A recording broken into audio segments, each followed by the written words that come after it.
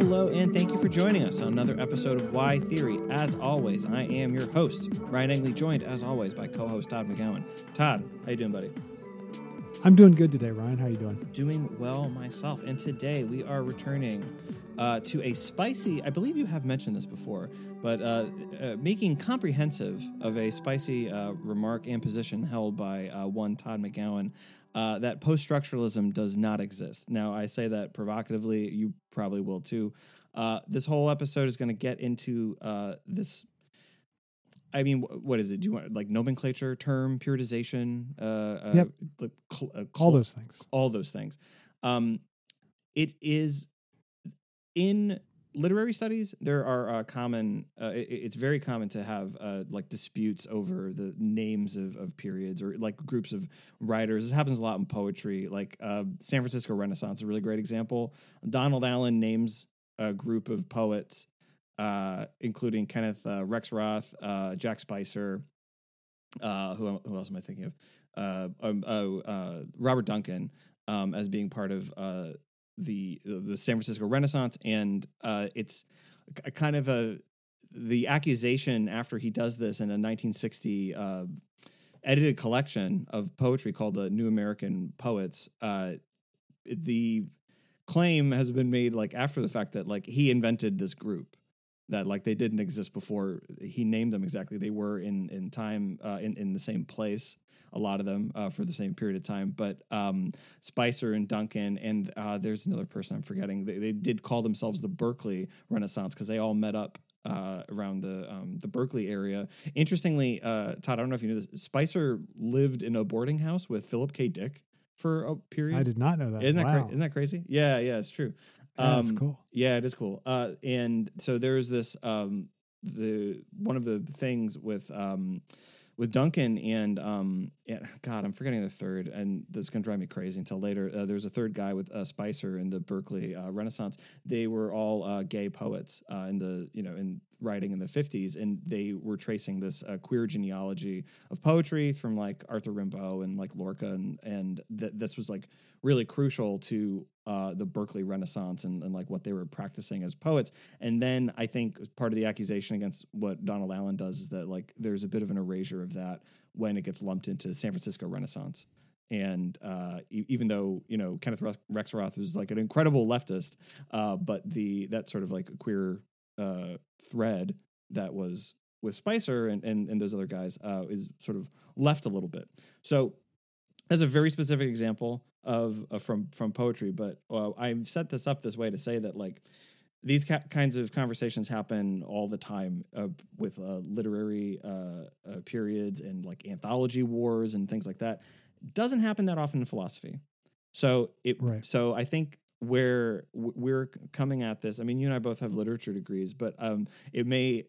Once there is this thing I think in philosophy like where like once a period or a group of thinkers is named, it's like that's kind of it, and we don't really reinterrogate that. But you think that it's not just that we can do this, but that we must do this. I believe, yeah, I think so. I think that whenever a new name gets added, I think one of the things is that we assume something new in the thought has been added, right? That there's something, post added to structuralism. So there's something that post-structuralism does that structuralism doesn't do. So let's take a look. What does structuralism do? So structuralism says main proponents, probably Ferdinand de Saussure, although he's very early, much earlier than Claude Lévi-Strauss is the other one. And Saussure is basically a philosopher of language. Lévi-Strauss is an anthropologist, actually, and is looking at the societal structures, whereas Saussure is looking at the linguistic structures. And Saussure's main claim is that the semiotic system is a system of pure difference, right? Like that's the big takeaway from Saussure. Like I was reading or watching someone give a thing on Saussure, and they're like, he tells us that a thing is not a thing until we isolate it with the word. I'm like, no, that's not it at all. The point is just that signification functions through differences rather than through reference. And if you in a way, I think it cuts against common sense. Because I look out and I see a tree and I say, oh, the word tree must correspond to the tree. But Saussure's point is, no, it's only through what you know the tree isn't, like the grass and the house, all the other signifiers, that signifier comes to be defined. So every signifier is defined negatively for Saussure, not through a positive reference to a referent. So one of the things that he also does, and other people had done this before him, is distinguish between the referent, which would be the object out in the world, and then the signified, which is our idea in our head, and then the signifier, which is the word that we use to attach to that signified. And what Saussure says is basically those other two realms don't count for so much. So the referent and the signified, it's not just that he leaves the referent out, which he does. He also kind of leaves the signified out, because his point is, no, it's just how the signifiers relate to each other. And then that's going to have incredible importance it's important for Levi-Strauss, but it's also important for subsequent thinkers. And the point is, do they really break from that idea? Do they really break from that idea? I mean, one thing that's important, Levi-Strauss was more vocal about this than Saussure. I don't even think Saussure ever thought of it. But the structure, one of the things for the structuralist is that the structure doesn't have a subject. And I think this is why you said something about Lacan and structuralism, which I think is pretty good, because he is, yes, a structuralist, but, and then you said what you said. Yeah, in print I have said this. Lacan is a structuralist of the real. That's my claim. Right, which means he's a structuralist with the subject. Yes. Right? Like so that's why I think it's fair to say that there's this whole, in France, structuralist tradition, and there's this whole phenomenological tradition coming from Husserl, but then coming into France through Beauvoir, Sartre, Merleau-Ponty, Camus, to the extent that he was a philosopher. And that, those two things are held pretty vigorously apart, except for Jacques Lacan. Yes. Right? Like he takes subjectivity from the Sartrean side, and then he takes the structure from the Saussurean side, and comes with something else. So post-structuralism, it's interesting because I think one of the big things that Slavoj did in 1989 when he wrote Sublime Objective Ideology was to say Lacan is not a post-structuralist. And I think we want to say, yeah, and no one is a post-structuralist. So we're just going to add on to that. Yeah. But if you take what we just said, you maybe could claim Lacan is the only post-structuralist, right? He's the only structuralist of the real, or structuralist that adds the subject to it. So that's interesting. But I think post-structuralism, then, just to define it quickly, then means that the structure is determinative for Saussure and for Levi-Strauss. And then for these thinkers known as post-structuralists, they're kind of like Prince. They're the artists formerly known as post-structuralists. For these thinkers formerly known as post-structuralists, they think that the structure is wobbly, right? Or it deconstructs itself, or it's rhizomatic, so it's not everything is not square. It's not a whole, right? And I think that's the main it's populated by differences that it can't contain. That's probably the best way to put it. I think that's pretty good. I like that.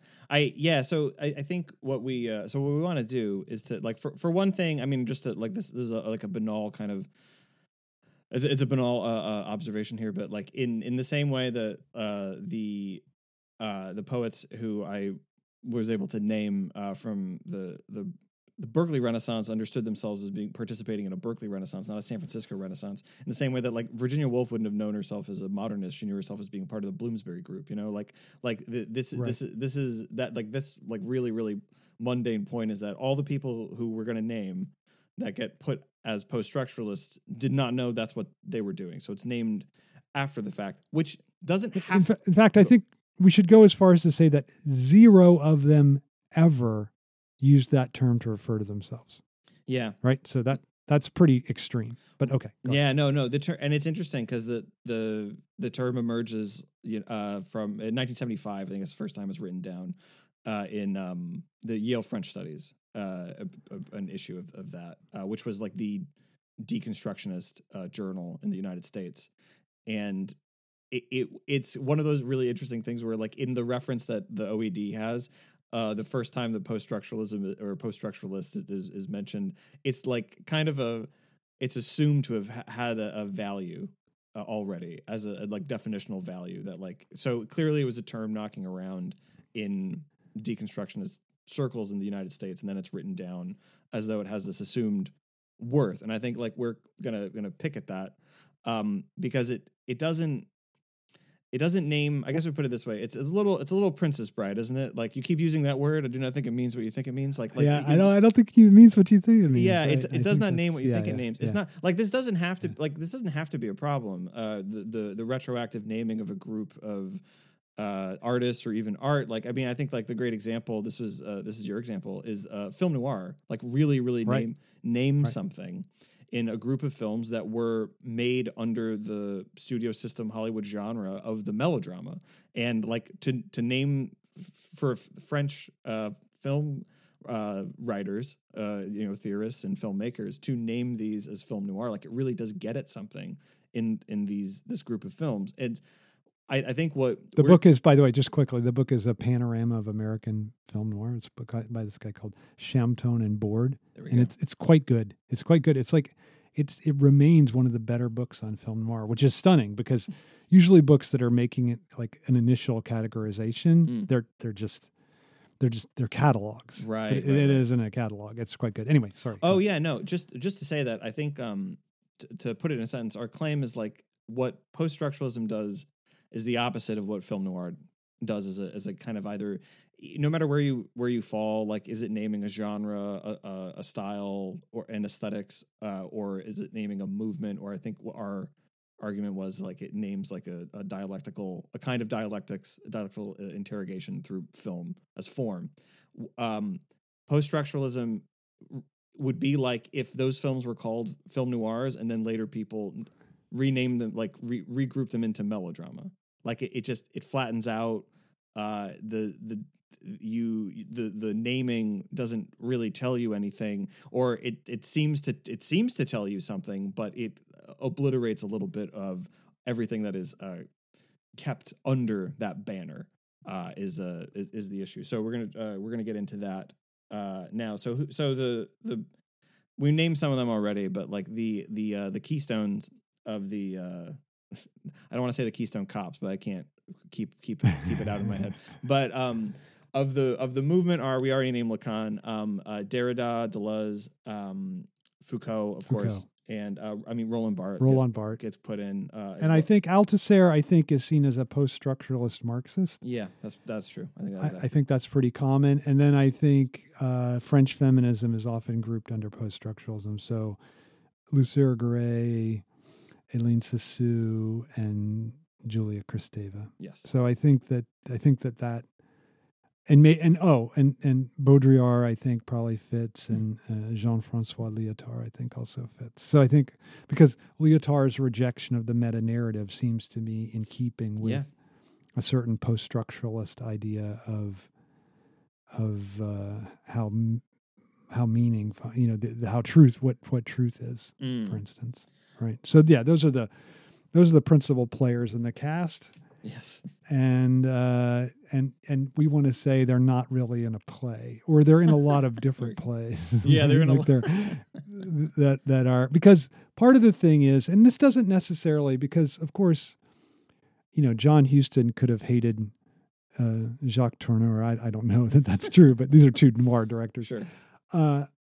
And we would still say, too bad, you're still yeah. both noir directors, right? But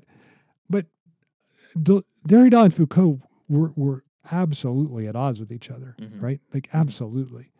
And I think also, like, Lacan with all of them is like an incredible split. So that's why Slavoj wrote Sublime Object, in large part, was to make this cut clearer. So I think the term is still bandied about today, but I think less. I don't know if what I want to say about that. I mean, I think he was somewhat successful in getting Lacan out of it, but I don't know. I don't think he was totally successful. And it's interesting when you see Lacan grouped with post-structuralism in, say, an anthology, it's absolutely certain which essay will be among the essays in there. And it will be the Mirror Stage essay because and I think this is the thing, if we're going to say, if there is some possible thing that unites these thinkers, it isn't the slippage of the signifier, the sliding of meaning, although they all believe that. It's the critique of the subject. And people, I think, read the Mirror Stage essay wrongly as a critique of subjectivity. Right. And that's why they stick it in there. And they say, oh, isn't this a post-structuralist? Because they're critical of the Cartesian subject. And that's what post-structuralism is. It's a critique of the Cartesian subject. And that's what differentiates it from structuralism. That would be one of the claims or the defenses that are behind the continued use of this abominable term. Sorry. But no, it's good. I mean, I think there is, so this is an area that we're sort of circling around that is very important, is like, how does the subject articulate in the different theories, for the different theorists and under the different guises that they appear in the works grouped under post-structuralism, because it'd be really easy to conclude the subject does not exist as being a orienting claim that cuts through everyone. And I don't think even of the thinkers that it would be easiest to say that about, like Deleuze, for example, I think it doesn't tell you very much. It's not and we may come back to this at different points. It doesn't say what film noir says as a grouping that brings together those films. It doesn't give you anywhere to move forward, and it flattens a little bit or to a great degree about what people may be talking about. Mirror Stage essay being like a really good one. It'd be really easy to read that if that's the fragment that is the synecdoche for Lacan in an anthology. And again, that's like sort of where I started this conversation, or this genesis, is that like, this is why there are anthology wars in poetry, and you can read about them. Like, it's really interesting because the synecdoche that an anthology gives, like, has an incredible influence and determination on who these people are and what this time is. It's like, this was our argument about Tenet, why we thought Tenet was such an interesting film, is because it makes the point that the past is in negotiation. It's not the future.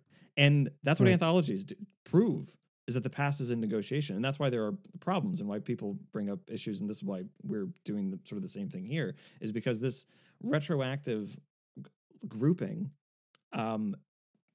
calcifies this clutch of thinkers, and it kind of subordinates all of them to each other. So like what you would get with Mirror Stage, which is always in the anthology for Lacan, is like, you could probably put this next to maybe coming after Althusser, and Althusser talking about false consciousness, right?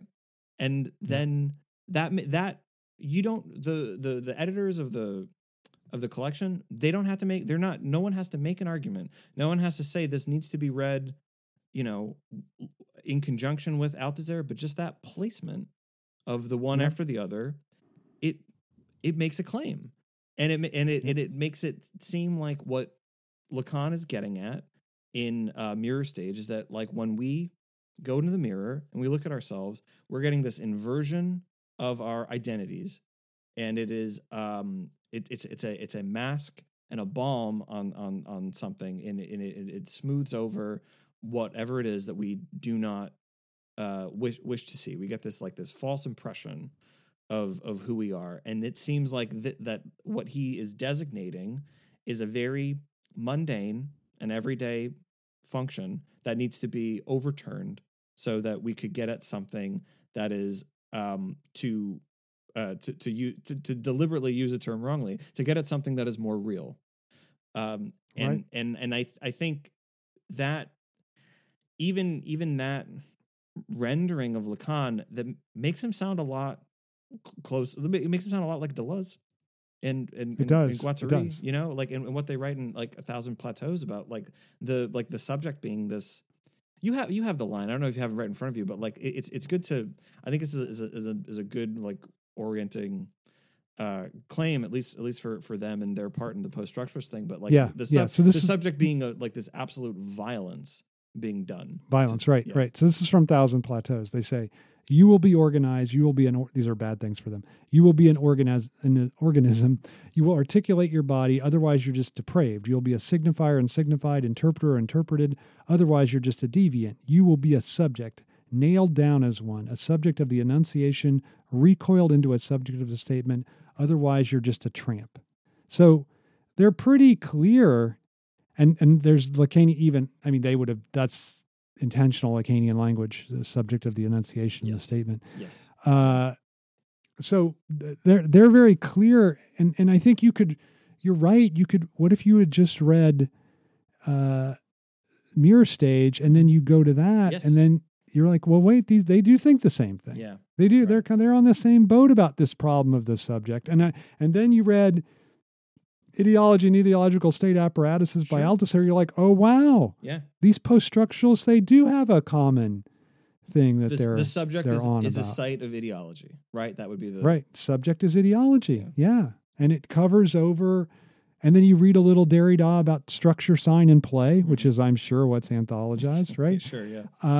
And then you're like, well, and the structure, it's just playful, and the subject tries to tie down that playfulness, and that's how ideology functions. And then you got the post. And then I see what my political task is to like re-inject playfulness where seems like things are rigidified, right? And I'm gonna break up the structures of signification. I'm gonna deconstruct them in whatever way I can, and that's and try to tear down the subject.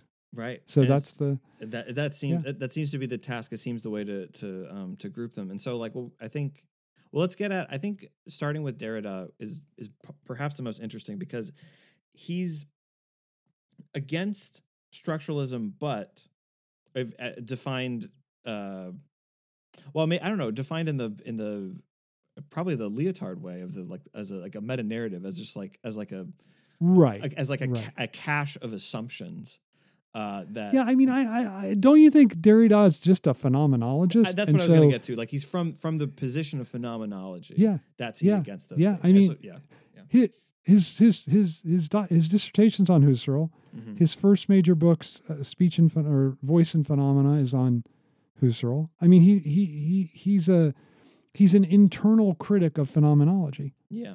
And so of course he's going to be against structuralism, right? Because so I think that, look, I'm not going to stand on the street corner and try to convert people to Derrida, but I do think this term post-structuralism, it was unfair to Lacan, but maybe it's been most unfair to Derrida, right? Because he gets like the way that he's engaging with that phenomenological tradition, Heidegger, Sartre, Beauvoir, Merleau-Ponty, right, up through Nietzsche, like that gets so pushed under the rug in the reception of Derrida, and he becomes just this commentator on Saussure or this commentator on the history of Western metaphysics. And there's a striking thing about Derrida, I think, that if you read the essays where again, I think his greatest book it was initially translated as Speech and Phenomena, but it's properly Voice and Phenomena. It's on Husserl. It's his by far his best book. It's a great book. When he's staying within that tradition, his critique is right. Because his point is, phenomenology has to assume a moment of pure presence after this what is known as the phenomenological reduction, like that there was this moment where there was an immediate experience prior to any theorizing of it, et cetera. And he goes, that phenomenology relies on that. That doesn't exist. So it's pretty great. But then he takes that idea and translates it out of phenomenology into his deconstruction of Hegel or his deconstruction of Rousseau.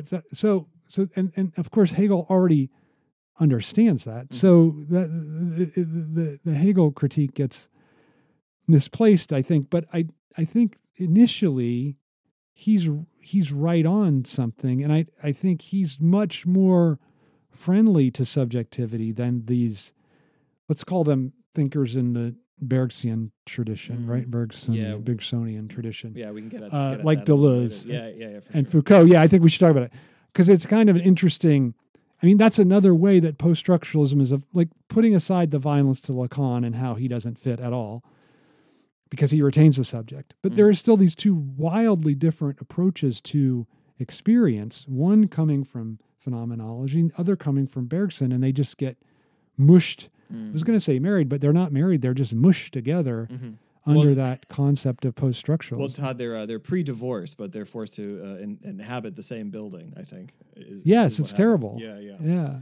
It's it's really interesting. Like, I think, so if you're scoring at home, I think what we would want to, like, I think it might be nice to do this because you and I both have an allergy to coming up with new terms, like when, like, correct. Correct. So if there is a way to suffuse something we already say with just like a little bit more character or precision or import, that would be the preference. So if you're scoring, Ryan, go ahead. You could always unpack your adjectives, right? Like you didn't have to. You can rather than saying like post-existentialism or new, you could say, Kierkegaardian existentialism. Or sure, there you go. Okay, I don't know. No. So that's interesting. Well, so then I think isn't the simplest thing to do for Derrida? Aren't we putting him in phenomenology? Is that where you're going to put him? Yes, I think that has to be correct. Okay, so that's where Derrida is. We've successfully, I think, extricated him from that. And if we wanted to be more specific, I mean, because his phenomenology this is very important. It is not the phenomenology of Hegel. I mean, as he makes very clear. Absolutely not. Yeah, right. It's where the phenomenology of Hegel. I mean, this is part of why, it's a lot. It's so much easier to see him in the psychoanalytic. Tradition. But my question for Hegel is why give it such a misleading title? Yes, when phenomenology was going to be this other. I'm just kidding. No, he didn't. He didn't know that. He had no idea what phenomenology was going to become. Because it is like it is the. I mean, that's where I know. I know you do too, as I do. That like the phenomenology of mind, wrong translation. Like, I mean, that does get at something like when it's not terrible. It's not terrible. It like it, and I'm trying not to be funny when I say this. It does get at the spirit of what he's saying. It's the phenomenology part is just a lot closer. Does everyone understand that Ryan just spirit was a pun because mind is a translation of Geist, which is the German word for spirit, just in case people weren't. Thank you. Sorry. No. I'm saying too much. Yes. Yeah, you made my joke unfunny. You son of a bitch. Unbelievable.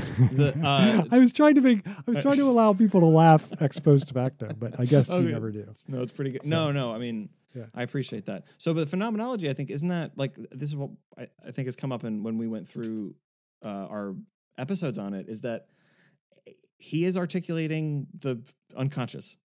Like, his phenomenology, like that, the way he means Agreed. So much closer to how Freud will understand and unpack the unconscious. Yes. So, which is now, if you understand that, you see how very different that is from Derrida and Husserl and that tradition of phenomenology, where it's a lot more conscious, which is like completely.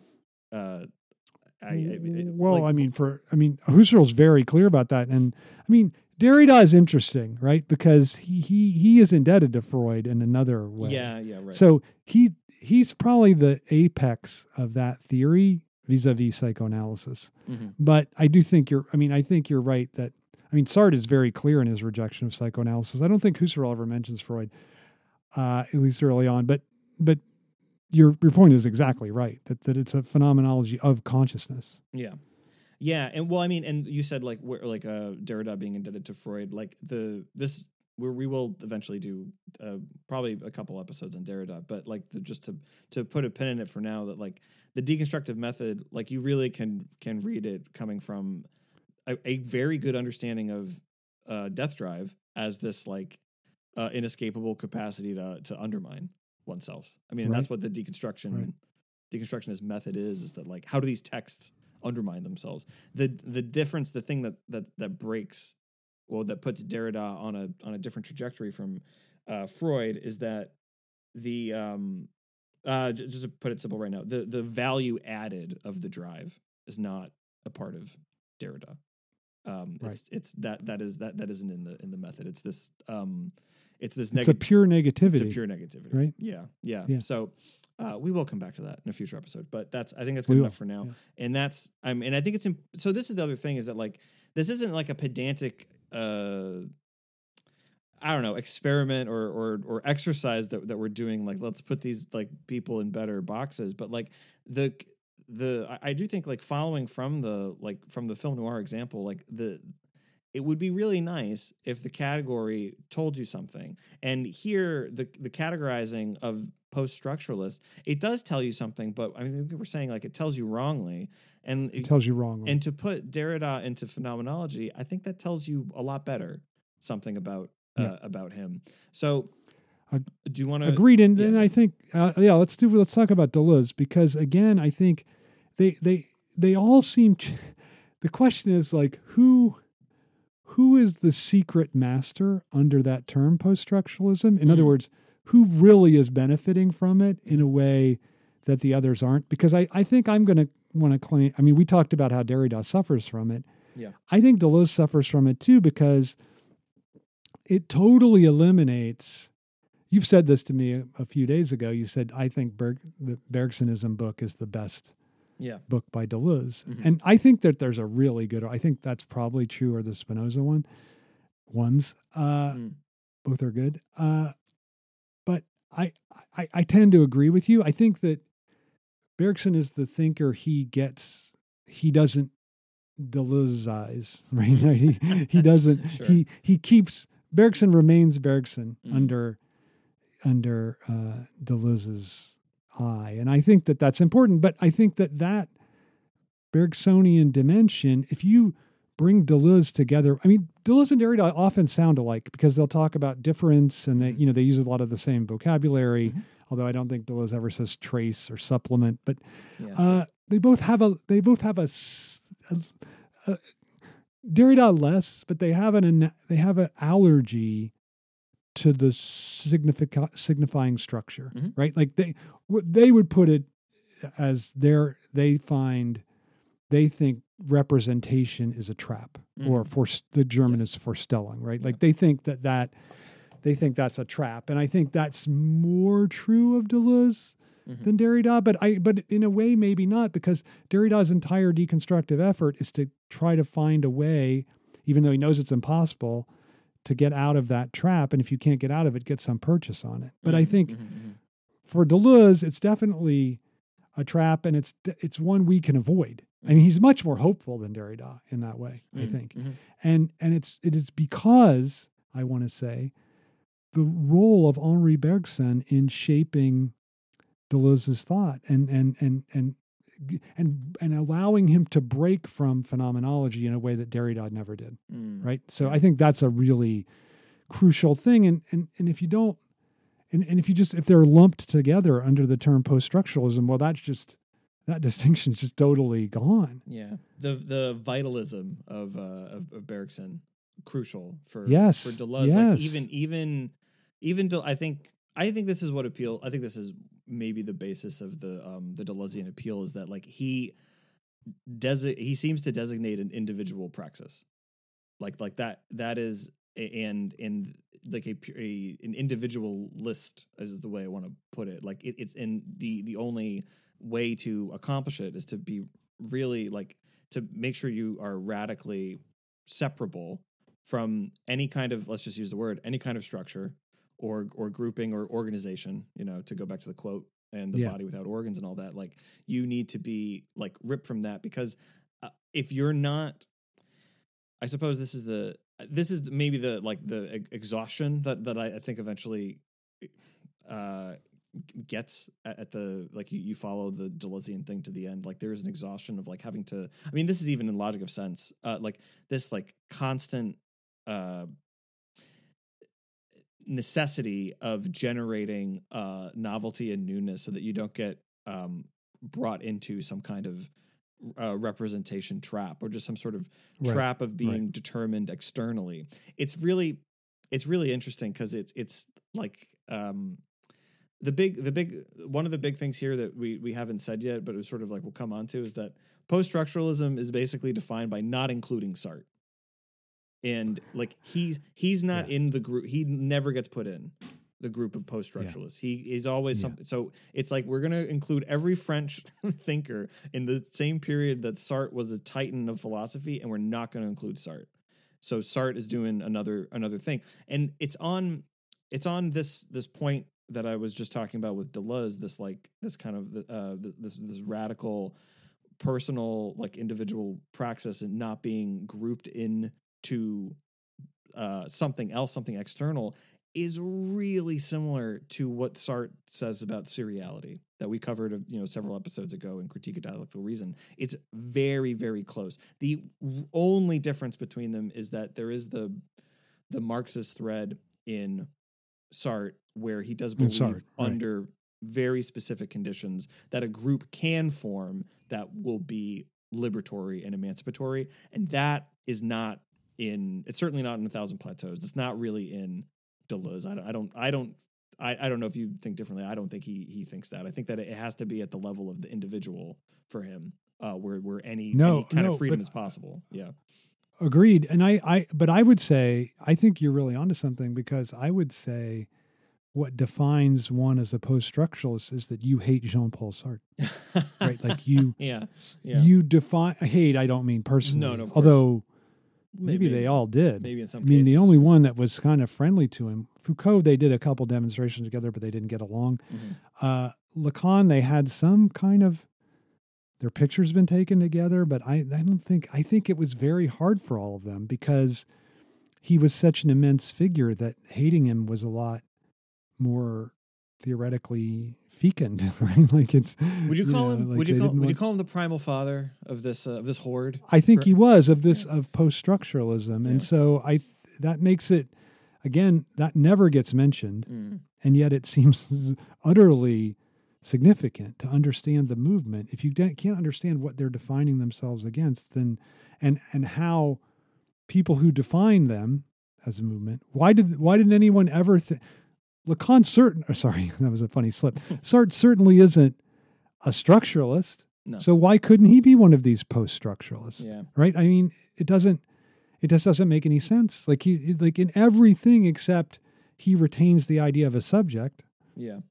Cartesian subject. Mm-hmm. In every way but that, he seems like what they call post-structuralist. So I don't know. I think I think you're hitting on a really good point, he's the originary repressed, right? Or the primal fault, whatever you want to call it, right? That structures the category, and that, or the absence in the cafe, the primary nothing. Yeah, right. Yeah, right.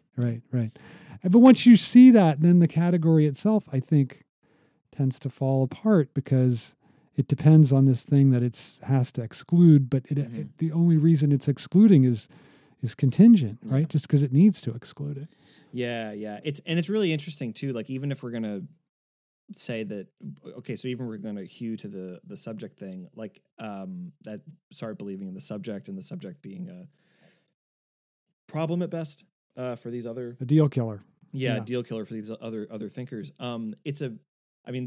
We did spend some time on this in the being a nothingness episode. The pre-reflective cogito. That's Sartre's thing. So it's certainly not an embrace of the Cartesian subject. There is this I think it is this influence of Kant, right? Like this he doesn't call it a priori. Because I think that's right. Yeah, I think it's right. Yeah, so I think it's right. I think I think Sartre is like something like a historical Kantian. Yeah, that's right? interesting. Yeah. So he like takes Hegel's historicity and imports that into Kant's philosophy. Yeah. And then that's how he works. I think that's, And then he's and then closer somehow marries that with, go ahead. Oh, no, I was going to say he's closer to being like a Derridian phenomenologist as well. I think I was just going to say that. And then he marries that to Husserlian phenomenology. Yeah. And I think that that's why he and Derrida are actually very, very close. Yeah. But there's another total anxiety of influence. Derrida wrote that article. It's in Margins of Philosophy. It's called The Ends of Man, I think. Okay. And it's just a diatribe against Sartre. Diatribe. And then it includes, so Sartre translates Heidegger's Dasein into what he calls human reality. And Derrida goes, I think I'm quoting correctly, he goes, a monstrous translation if ever there was one. So there's a real and I think that is another way that Sartre doesn't fit, right? Like humanism, existentialism is a humanism. And that's why I think you could call Heidegger a post-structuralist. And I think the other dudes and women would be fine. But Sartre, they wouldn't want him in the club. And I think it's because subject human, right? Like the humanist dimension, the insistence on the subject. Heidegger doesn't have either one of those things. So I think he fits in. I mean, he's also Nazi, so you maybe didn't want him in the club. But Paul de Man, another Nazi, gets put in. That's right. Who was also, he fit in fine. Yeah. Right. And there's some other dicey things with other people too, I think, like Blanchot and people that are, anyway. Yeah. But we're not doing that kind of thing. So we will talk about it. We will, yeah. For Deleuze, though, I think just to like kind of to give the same treatment not to remove him from post-structuralism, because it again, this is the thing we're doing, is that like it doesn't not only does it not explain or name well enough what the thinkers under its banner are doing, but it does a disservice to what they thought. Like, so would you where would you put Bergson, and would you put Deleuze there? Is that yeah, I would put, I think Deleuze is a Bergsonian. Okay. And I think Bergson is someone who's trying to think the absolute externality of time.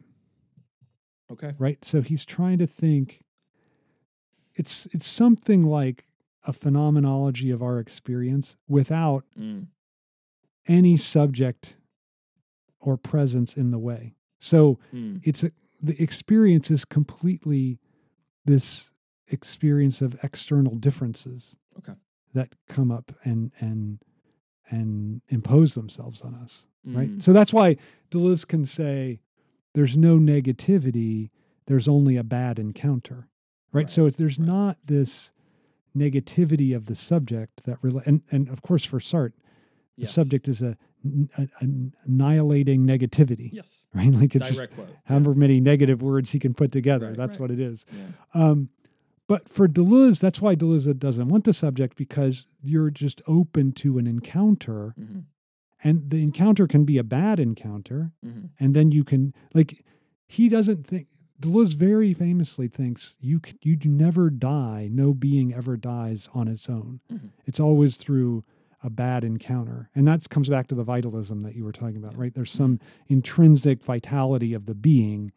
And then the only way that gets sapped is if I have an encounter with a being whose vitality goes against mine. So like a hyena encounters a lion, too bad for the hyena, but that's just a different vitality than mine, right? Or these, I wonder what he would say about, we're speaking in the immediate wake of the submersible implosion. Right. So yeah, I think Deleuze would have to say the same thing there, right? Like it wasn't their own negativity as subjects that brought about their death, which is what, anybody who read one word of psychoanalysis would say, right? It's an incredible kind of death drive. Just incredible, great. And everything, and more comes out about the guy, the CEO, the guy was completely, consumed with destroying himself. You got to make it interesting, right? I mean, that's. I think that's the basic rule, right? Yeah. I think that, you know what? I think it is the rule. I think it is the rule. I was just someone in the past 2 weeks since our last episode, I've been more, I don't know, attuned to the finitude of our existence, Sure, obviously, of course. for Mari's thing. Yeah, Somebody jumped, there's a horseshoe, you and I have talked about this, horseshoe skywalk, not a skyway, let's be clear. Not a skyway. Over the Grand, that's our replacements reference, over the Grand Canyon. And somebody went and thought it'd be a good idea to jump off the skyway and fell 4,000 feet to their death. And I thought, who in the hell would build a skyway out over the Grand Canyon when it seems to just invite people to do that? And then I thought, I think it takes a lot for people like to make it interesting. I think, people like to make it interesting. And I think it takes a lot sometimes for people not to not make it interesting. To not jump. Yeah, that's what I was going to say. Oh yeah. Yeah, that's. I used to work as a janitor at a place when I was a undergrad, or I forget when. But and we had to clean the roof of this building, and it wasn't tall. It was like 3 or 4 stories. But you fell, it would ruin your whole day, as my dad would say. So we'd go up at the top. We'd get to have a couple beers because we're cleaning at night, and so nobody cared, and we'd see how much of our foot we could put off the edge. Okay. Which is totally now. Even then I was terrified of heights, but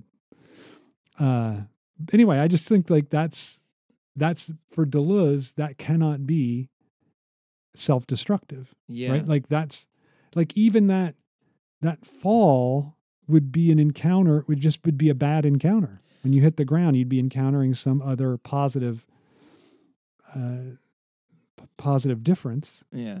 And it would just the effect on you would be a bad encounter. And I just, it's fascinating. I mean, we did 3 episodes on Deleuze.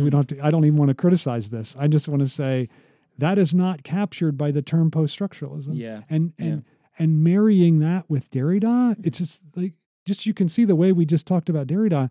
It has nothing to do with what Deleuze is doing, right? Yeah. Even if you did, you said he's an experiential philosopher in the same way that you would say, or you said he's a philosopher of difference in the same way that you'd say Badiou is a philosopher of the event.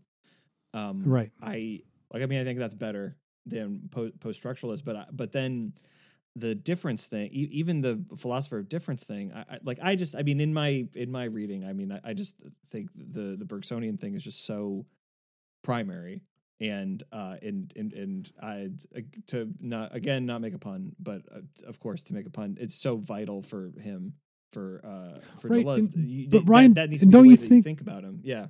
Absolutely. And don't you think that for Derrida, the difference comes from repetition? Yeah. Yeah. So there's something just like horrible about seeing them as linked together, because Deleuze would never say that Vorstellung or representation or signification was the source of what is difference. Mm-hmm. That would just be that's the thing that occludes difference, that caps it, that marries it to something else, that is the reign of the same. Mm-hmm. Mm-hmm. But I think that for Derrida, there's no difference outside of signification, right? Yeah. No, I think so. So there's just right. There's no. I as we talk more, I think Slavoj should have written a book on Deleuze and why Deleuze can't be called a post-structuralist. Right. Not just why Lacan can't be included, because of course, and if we perhaps elided this point earlier, it's just because we talk about Lacan more often, but like the subject and subjectivity is so crucial to everything that Lacan thinks. He is, the different, and then this is the thing that, like, if you put Lacan and Derrida and Deleuze in the same group, well, like, one of them believes quite strongly in unconscious and the other two don't. And that's also a thing where if you were going to put Sartre in here on the basis of, taking out his like attacks on oppressive structures, like what he refers to as seriality, but you have to take him out because of what he thinks of as the subject, then Lacan certainly has to be excluded as well, doesn't he? Just for the same reason. Right. and but for different reasons, because as we know, Sartre doesn't believe in an unconscious, but it's for Lacan, and in bringing but then you have this overlapping thing, right, where like which two in this group are more attendant to death drive than Derrida and Lacan, but to completely different ends, like taking this idea. I mean, it seems, I don't know, like it doesn't seem so radical now because of where we're at with thinking on Freud, but like this was, I mean, this is why anytime Lacan gets anthologized, I don't know, no more than the 7th sentence is about his return to Freud, like in quotation marks, and being about paying closer attention to the drive. That's always there, and that isn't wrong to say either. I mean, he did a whole lot of other stuff as we've chronicled, but like that is very important to the way that he thinks subjectivity as the drive singular. There's only drive. He didn't do this like, there's a drive for this. Well, since there's a death drive, there must be a life drive, and there must be a drive for, this. There must be a compulsion for this and a compulsion for that. There's, what is the Marxist line? A demand for every product, a product for every demand. Like like there's not a drive for every desire, a desire for every, like he doesn't do that. Like it's right. That the singularity. It's in position of the unconscious, I think, right, where he says there's only one drive. It is the death drive. Right. I think yes. Yeah. And that's very important. And for Lacan, and again, like that the most minimally produces friction in this group. Like again, if they're all in a part of a condo board, like a housing authority, like this would certainly get him thrown out. You would expect. Right. So that, but we've pointed out they all should be thrown out. They all, well, so exactly, it's a term that doesn't apply to any. I think one of the things we should do, we should go through Foucault. Oh yeah. And then I think one of the things we should try to do is say, actually, the term sucks, but who does it fit best, or better?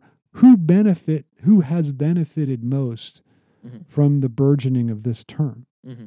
A term still in use. Yeah.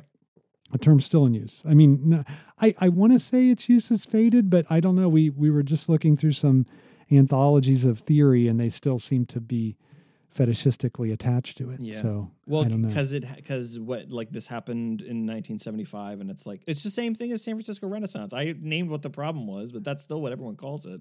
So like, it's just one of those things. Like once the marker is set down, very hard to overturn. It's like this change when I was in undergrad. There was this beginning of this shift to not call the Renaissance, because that's really cruel to the Middle Ages. Because what's the Renaissance the Renaissance of? Well, the classical period. So what is saying the Renaissance imply? It implies that for like 1100 years, like nothing happened and nobody thought anything. And it's like, and you can see this in things too, like things people say about, like, even some of like the philosophers that we talk about, or about like the Enlightenment. It's like, there's a lot of things, of course, like the conception of the subject and consciousness is very different, but like if you read Canterbury Tales, like everyone in the general prologue of Chaucer's Canterbury Tales, everybody is lined up by their class position and who they are within that class, and then their tale is about relating to themselves and their class position. That's that entire book. I mean, there's we have like Erasmus and Thomas More, like the John of Salisbury, the body social, like so there's like a lot of like initial things about like the idea of like group consciousness and how to think of oneself as oneself and also being a part of a group. Like that's all there. But then again, then you say Renaissance, it's like everyone was just it's like the bit in Monty Python and the Holy Grail where Terry Jones says to Michael Palin's character, like, oh, there's some lovely filth over here, and it's just digging in mud. Like that's all anyone was doing for 1100 years. So and so now there's been this attempt. I don't know how successful it's been. I've been in a history class in like to rename it. Yeah, but the attempt, at least when I was an undergrad, was early modern. To call the Renaissance, but like I almost think that doesn't avoid the problem because doesn't I know. Is the universal problem of euphemisms? Yeah. Is that they always continue to say the thing that we meant as an insult, except they do it in nicer ways. Yeah, and right. so it doesn't really. Yeah. It doesn't really help so much. Yeah, exactly. I mean, I was thinking of all the things I was thinking of this. It's a nice little movie. I don't like him as an actor, but it's a Matt Damon movie called The Adjustment Bureau. Oh, yeah. Do you know this? Not a bad film. Yeah, based Philip K. Dick, San Francisco Renaissance. Yeah, I know, which is probably why it's good. But also it has Emily Blunt, who's very good, phenomenal actor. And they show him like a map of human history and he's like, this is when we let you guys take control. And this was it shows them a period of the Dark Ages. He goes, and this is when we took back control. And it's like Renaissance, Enlightenment. Yeah. You're like, so I think even that idea is so has seeped down into popular culture. I mean, that's high popular culture, but nonetheless. Popular culture. So I think you're right. And I think that that's why this is probably a fool's errand, right? Like it's probably a fool's errand on our part. I mean, we're just two lowly podcasters, but we are trying to like help to change the way that this term is used, hopefully by making it not used. I mean, that's the goal. But of course, as you're saying, like it's hard to even if it was it's hard to change the direction of the Titanic, isn't it? I mean, that's the point, right? Yeah. I think that maybe the best we could do is put it in quotation marks, like if that's what everyone did.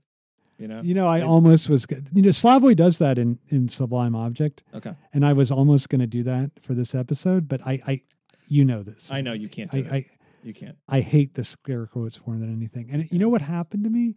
I had a teacher my first year in undergrad, and I had all these things in scare quotes, and he just circles them. He's like, "What does this mean?" And I'm like, I don't know. Like, I kind of don't mean. He's like, whatever you think it means, write that out in your text because no one knows. And so that really made an impression on me. I loved the guy. Oh, yeah. I can see. But that. I took up his absolute stricture. That's and now interesting. if I see them, I would even go so far as to if I got a thing for review and it had a ton of scare quotes in it, I would send it back just on that basis alone. Not reject, but revise and resubmit just for that because I think it's just ridiculous. Okay, so Michel Foucault. Can I start? Can I start on this? Yeah, it's interesting. Yeah. Because one thing we haven't exactly said is like, I mean, post does imply to some degree anti, right? Anti. So post-structuralism being like opposed to structure, I think it's no matter whether you're in love with the Foucault or you're on the opposite side of that, or like whether what is it? What's that? I like this, even though it's really apocryphal. Like it turns out, what is it? The Saint Foucault, that book by Michael Halperin. It's by Macy. Oh, okay, or maybe you're right. So you're probably right. Maybe I'm wrong. No, it's Macy's the other one. I don't know. Okay. A couple of them were written. Oh, maybe it's by the lives. Miller wrote the lives of Michel Foucault. Oh, I don't lives. Know yeah. So I think it's Halperin. I may have gotten the first name wrong. Anyway, I think you're right. It's Halperin. Yeah. Halperin. Okay. Yeah. So so whether you're Saint Foucault or you're you're what's his name who writes in the New York Times, the Ross Duthot, who can't understand why Foucault is still important to liberals. Anyway, for all these different reasons, like whether doesn't matter where you are. I find it personally difficult to separate Foucault from a radical concern with not taking apart structure, but really manifesting them. Like right. that is his whole thing. So I don't know for him that I would do the full scare quotes on post-structuralism, but I'd put it around post is what I would do. Like, because right. Isn't he just a structuralist? Yes. He's just a structuralist. He's a structuralist who finds structure like oppressive, so I don't know. And right. So then that's the thing that, to go back to the beginning of this episode, I like, what does he though? Well, I'll get to that in a second. But what okay. What Saussure and I get maybe to a lesser extent Levi-Strauss, but like the idea. So they get to be like, oh, well, that's who everyone's against because this is structural linguistics and this is like cultural anthropology. These people are like they're manifesting structures, and then this is a reaction against it and like toward a no subject and toward like no structure. But like what Saussure and Levi-Strauss are doing is like they're coming from this position of like, look, we have all these assumptions about what language means and about how like culture develops, and like what we're going to do is try to overturn and push back against those assumptions. So like anyway, so I think this there is this like implicit argument that what Levi-Strauss and Saussure designated are these like fields of oppressive structure. That's what I think is maybe, as we've had this conversation, is I think maybe the biggest problem is that sort of implication that like retroactively these structures were discovered, particularly by these two guys, and then we're now in this position where we need to reject and push back on it completely because it invades on us totally. Yes, I hear you. Yeah, okay. For one thing, though, I'm so glad that Levi-Strauss left his parents' blue jean manufacturing business at such a young age and got into went on these anthropological trips. Otherwise, we wouldn't have any of that.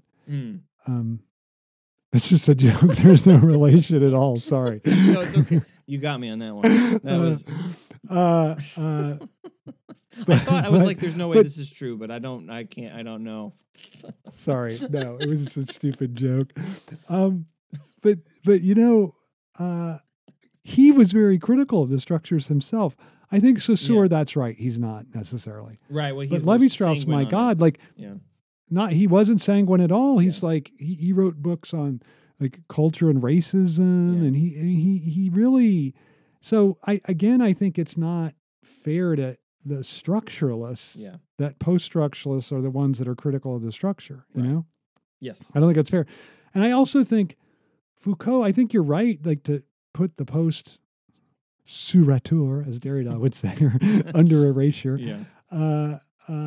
Because I think he's just a structuralist, right? Like now it is true that there is some kind of difference between Foucault and Saussure, right? Because okay, you said one thing, that he thinks the structure is oppressive. Mm-hmm. Saussure thinks creates meaning, right? There's nothing oppressive about it. Yeah, no. There's not a political valence in what he's It's not a political valence, right. So there's that.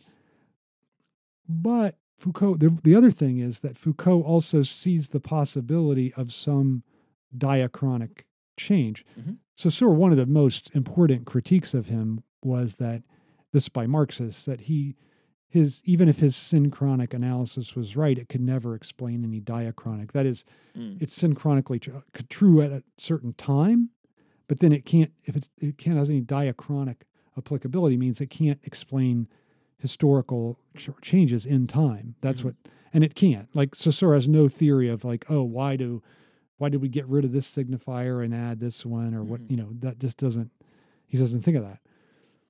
Foucault, it's weird because he certainly is chronicling different historical epochs. Mm-hmm. Absolutely. Yeah.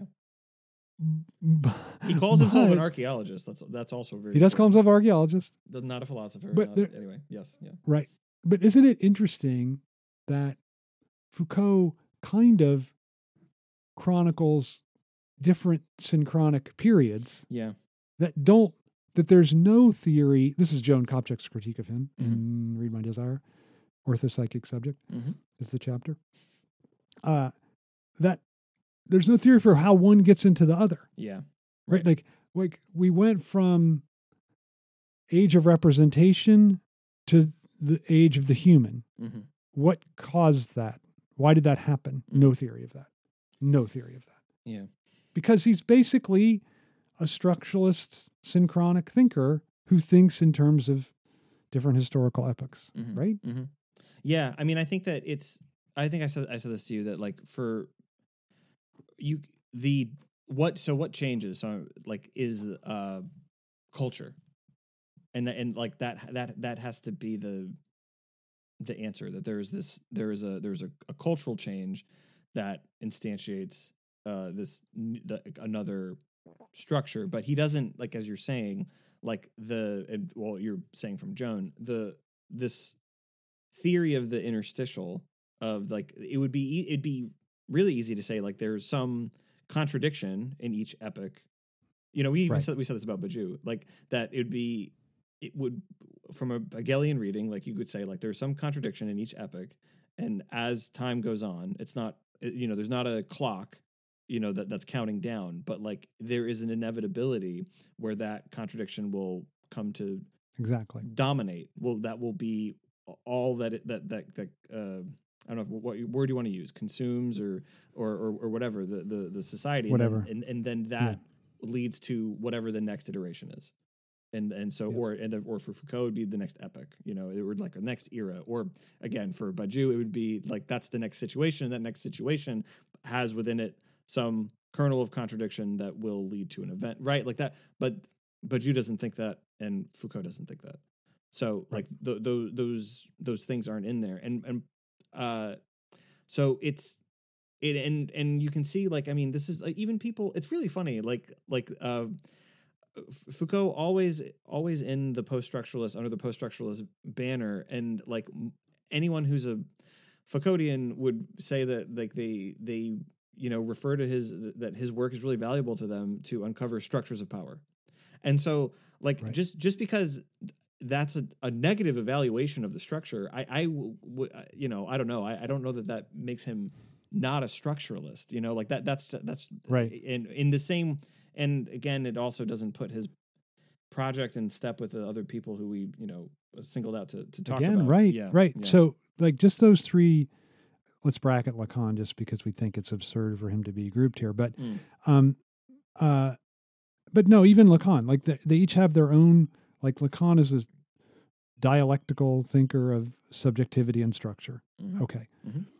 Derrida is a internal critic of phenomenology. Mm-hmm. Okay. Deleuze is a Bergsonian vitalist thinking about the emergence of difference, right? Mm-hmm. And then Foucault is a structuralist trying to assess how structures of power operate. Mm-hmm.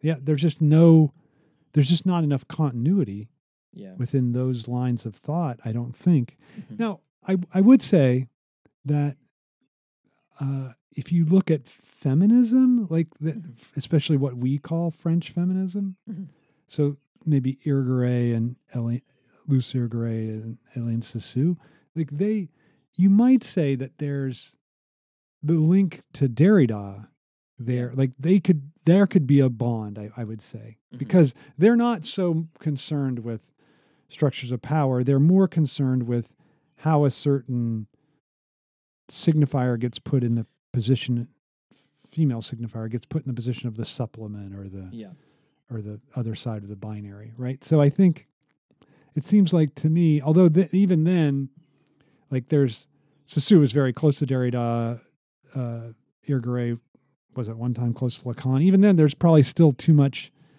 internal noise, I guess, for this term to have any purchase catch. Yeah, catch. Yeah, have any purchase. Isn't what's interesting about both Irigaray and, I mean, I think Cixous as well here is in that, and I think you're right to get at, like, the signifier for where, like, woman is signifier, female is signifier, getting put into these structures. But you would say that, like, aren't they against, just to go back a couple minutes ago, aren't they against how Saussure is just not political in the way that he's theorizing this? Like, yeah. And I think that would be the thing. Like that's the extension, that's ultimately Irigaray's critique of Lacan too. Yeah. No, right? Yeah, definitely. That he doesn't see the way in which there's an alternative to the dominance of the phallus within the signifying order, right? Like that these lips are two, right? Like this idea of a two-ness, not a oneness, and right. And then you have difference within, right? Mm-hmm. And so I it seems like that does fit with that.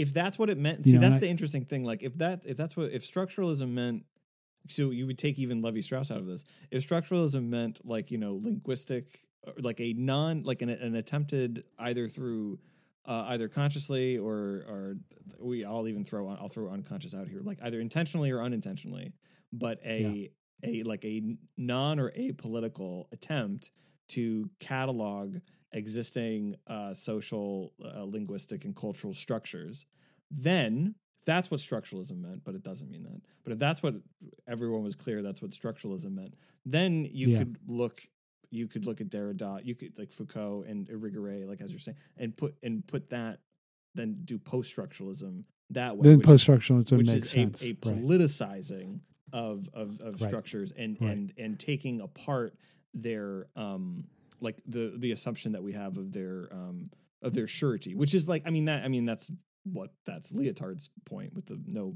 meta narratives, is that there's not. Right. I mean, he's almost making a Lacanian. He's almost saying, I don't know if I've said this before, that there is no big other, as in like there's no external guarantee to any kind of cultural narrative. I mean that's I think the most I guess the most useful way of understanding that idea from him. Generous. Generous. Yeah. Appreciate you saying that. Yeah. But I would just I think that's right, and I would just say that the what has to be written out of that form of structuralism is, of course, Levi-Strauss and the incredible politicization that he already did through his structural analysis and delusion, so, as you said. Yeah. So, anyway, so that I think that and I think that again underlines why the term post-structuralism. I mean, I think the term structuralism makes a lot of sense. Yeah. Right. Like, isn't there? Obviously, there. I was just thinking about this. There's whatever happens in analytics, like linguistic turn in the 20th century. Okay. Logical positivism, big thing. Mm-hmm. And then there's basically, maybe it's a three-sided struggle, right? Between, on the one hand, phenomenology, on the one hand, structuralism, and they're just at odds with each other. And then and I'm going to do what we just said we should do. I'm going to put Deleuze and Bergson on the side of phenomenology. And then there's something like dialectics, right? Which I don't know. Is that on the side of, I think it's more on the side of structuralism, but it's a different kind of structuralism. You were just thinking of this. You just reinvented my triangle, Todd. Good. I didn't mean to. Sorry. The binary multiplicity dialectics from way back. I think that's right. I think that's right. Like in that I think that's helpful to like kind of fill that in, right? Like, although I think there are more, right? Like I don't think Marxism necessarily in the 20th century was dialectical, and yet it's one of the major movements. And just like I don't know what I would call logical positivism, right? And it's a major movement of the 20th century. So I do think something kind of, I want to just end with this because I think something really nefarious happens when you misname something. Like I think that, I don't think it's just like, oh, we could use a different name, but we use this name, because I think the name, especially this name, because it's full of, it's not just contingent, it's full of signifying parts to it. I think it really, first of all, I think the worst thing that it does is that it confuses the differences in the thinkers, and especially, obviously, closest to our heart is the way that it confuses people about Lacan and makes them think that the mirror sage is the most important part of his thought when it's the least. And then, but it also, if you want to be a Deleuzian or if you want to be a Foucauldian, I mean, if you think that Deleuze and Foucault are aligned, and okay, you read the preface that Foucault writes to Anti-Oedipus, you're like, oh, they're really aligned. Read Deleuze's book on Foucault, and you're like, wait a minute, they're just totally disparate, because he doesn't really get it at all. He doesn't get the project. It's the most uninteresting book that he ever wrote. So why is that? Because it just was the project was too disparate from his. Mm-hmm. It was structuralist, and Deleuze is the great anti-structuralist. Right. So, for one, post-structuralist meant I'm keeping on the structuralist tradition, and the other meant I'm an anti-structuralist. So that you can't use the same word for that. Yeah, it's interesting. Don't you think also? It took me the whole episode to think that even in the naming itself, what it does with, this is how we try to play out what it does to all these thinkers and the different projects, and it's this kind of the flattening generality of it, of collocating everybody together. It kind of proves Saussure's point about signification, doesn't it? Like it actually it in the naming it refuses the thinkers that are under it and what their projects are vis-a-vis the signifier. So I think it's such a great point. It has no relation to the object, right? That signifier has no relation to the object. Yeah, such a great point. All right, you said it. What's the lesson today? It's Princess Bride. Yeah. I can't believe we've never said watch Princess Bride. Although you do understand we're on a little dicey territory. Okay, let's hear it. Why is that? Okay, so first of all, the line is the guy. What is he? Inconceivable. You keep using that word, right? But what's the guy? Wallace Shawn. Wallace Shawn keeps saying inconceivable, and then Mandy Patinkin says, "I don't think that word means what you think it means." Yeah, right? Yeah. Okay, so that's what we're saying about post-structuralism. But do you know who can quote Princess Bride from beginning to end? You do know the answer to this. I do. Yes. Yeah, the Zodiac killer himself, Ted Cruz. So I do want to say that the cast of the film came together and said, you don't understand anything about the film if you hold the positions you hold, which I thought was pretty great. But so we have, but I do heartily recommend the film. Heartily recommend. Yeah. All right. Over and out, Ryan. Over and out, Todd.